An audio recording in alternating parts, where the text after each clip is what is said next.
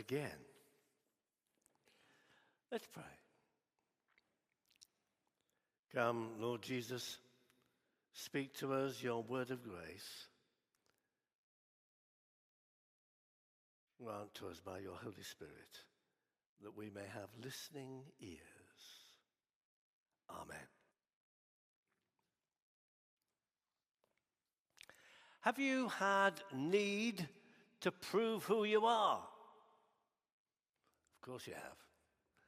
Every time you buy a ticket for an aeroplane or a boat to go to France or Spain, you have to prove who you are. Get out your passport. Show it to the people. Does this look like me? I have to tell you, my photograph is a few years old. There's more hair then than there is now. If you apply for a job, you have to show that you're valid for work. If you're opening a bank account or you're getting married, you have to prove who you are. Where I live in Winchester, you have to prove who you are to get a parking permit to park your car outside the house. Jesus doesn't offer ID to prove who he is, but he says, who do people say that I am?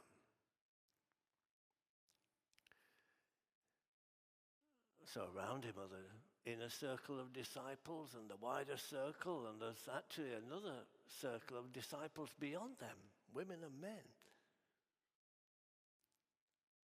And they've seen the Palestinian carpenter who one day kissed his mother bye-bye, dropped the latch on his workshop, set off down the hill to the sea, and called people to follow him. And this group of disciples that he's now talking to in Caesarea Philippi, they have observed what Jesus does. They've listened to what Jesus says. They're not there to assess his paperwork, but they are there to assess his character, to try and understand his vision. They don't get it at this point, actually, but they're trying. They want to identify his motives. They want to evaluate what kind of a person he is, and to gauge, do I actually want to follow him?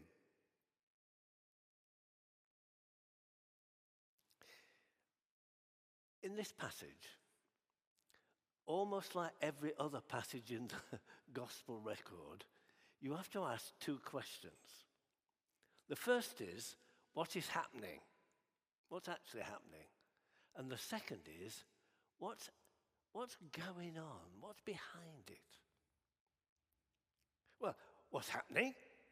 Jesus is asking his disciples a question, and they know what is happening. People are listening, people are taught, some people are healed, authorities are challenged. People are given dignity and hope and justice and life and wholeness. And they're seen, outcasts being brought into the circle of friends. Well, what's actually going on? And here, Peter has a moment of perception, a flash of understanding. He says, do you know what? You are the Christ. You're the Son of the living God. Come, I get it. We've seen all this, we've heard all this, and now I get it. And Jesus says, you're a rock. We know that Peter walks the way of faith with a firm tread at this point. But at other times of his life, it's less steady. In fact, a few verses later, it's very unsteady. And you know, that's a bit like you and me, isn't it? Sometimes we walk the way of faith with firm tread, with real understanding, with perception.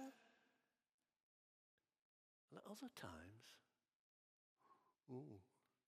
it's a bit wobbly. It's a bit unsteady. We're not so sure.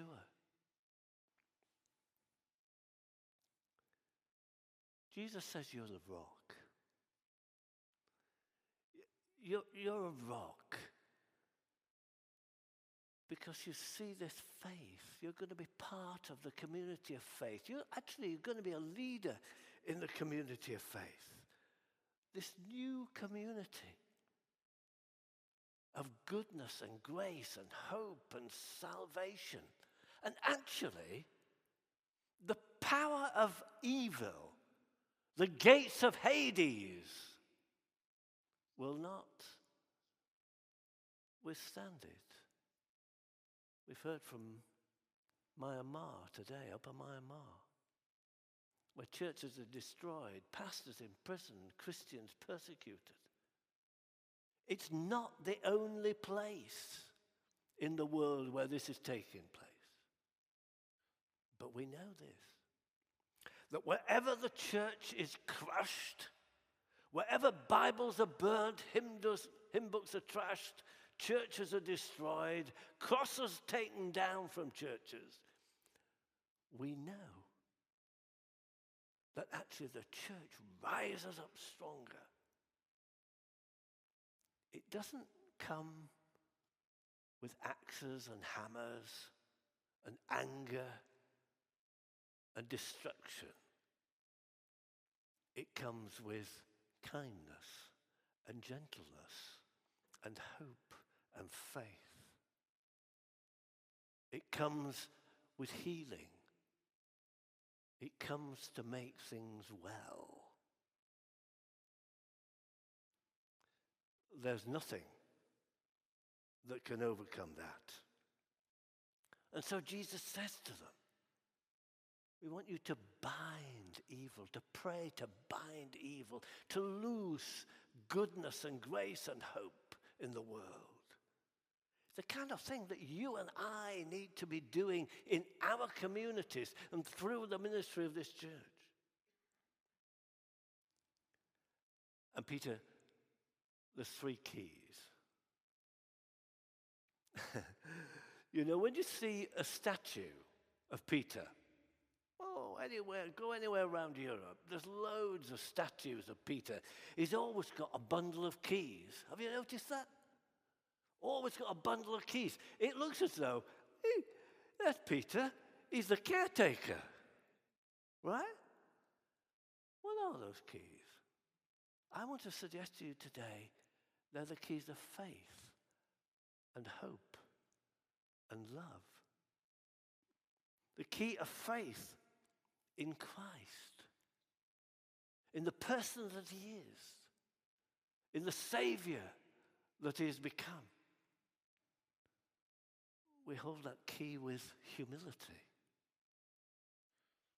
And the key of hope, hope of salvation.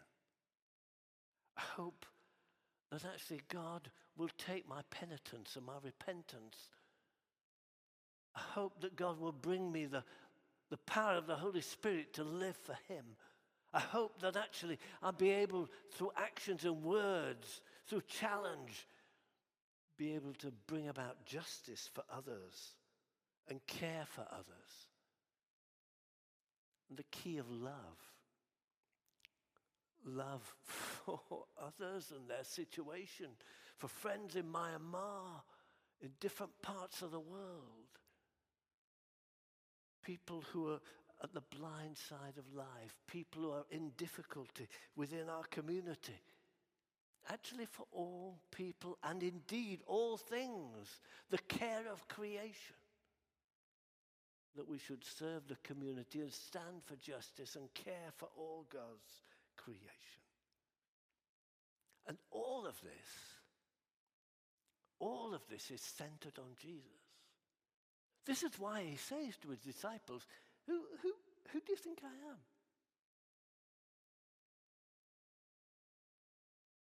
Who is he? Well, I want to offer you a meditation about who Jesus is.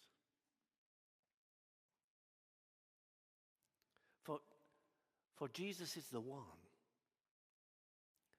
Jesus is the one who comes vulnerably, entering space and time small, wrapped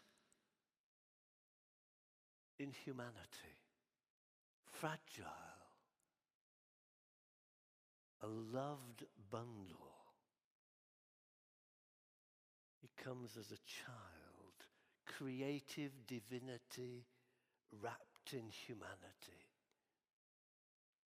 And for us, this Jesus man lives out truth and grace, knowing people by name, praying for healing, overturning tables, challenging authorities, engaging with the marginalized, giving dignity and hope, healing and wholeness, pointing to the Father, offering mercy and forgiveness. And this Jesus man, he offers peace and joy, justice, and a new life to Nicodemus, searching, Thomas, questioning, the woman filling her bucket well, Zacchaeus climbing, Martha catering, Mary listening to you and to me. And for all of them and for all of us, Jesus takes time, gives space, asks questions, points to a new way of grace, offers an invitation. Come, follow me. And then dramatically, on the Friday we call good, scheming leaders manipulate power, pass the buck, wash their hands, while Jesus is stripped, whipped, strapped beneath a crossbeam, stumbles hillward, radiating mercy. And the one on whom we pinned our hopes is nailed to the cruel tree. Jesus is the one who dies for us. Yet on this cross that is encrusted with our sin, sparkling with God's love, the nailed Jesus offers mercy and forgiveness, a new beginning to all who come humbly and penitent, seeking transforming grace and desiring to walk in newness of life. And yet, Jesus dies, exposed, alone.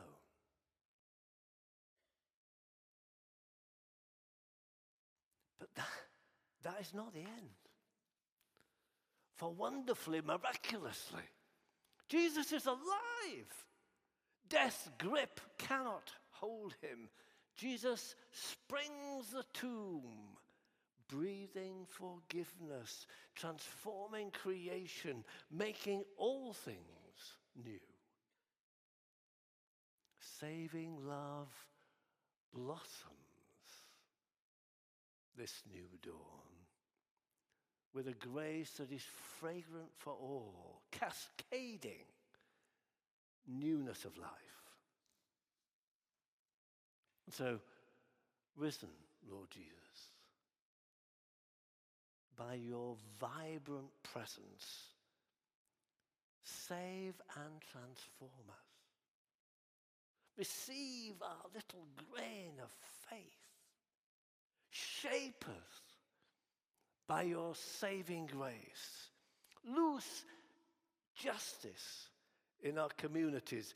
Bind and cleanse evil practice, that we may bind and care for the brokenhearted and care for creation. Come, living, glorious Lord Jesus, may make us anew this day.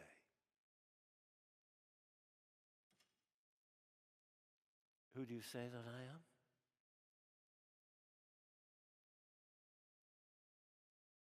Is it just the bloke from Nazareth, the carpenter? Is it the wandering rabbi? Is it the guy who died on the cross at Golgotha? Or is he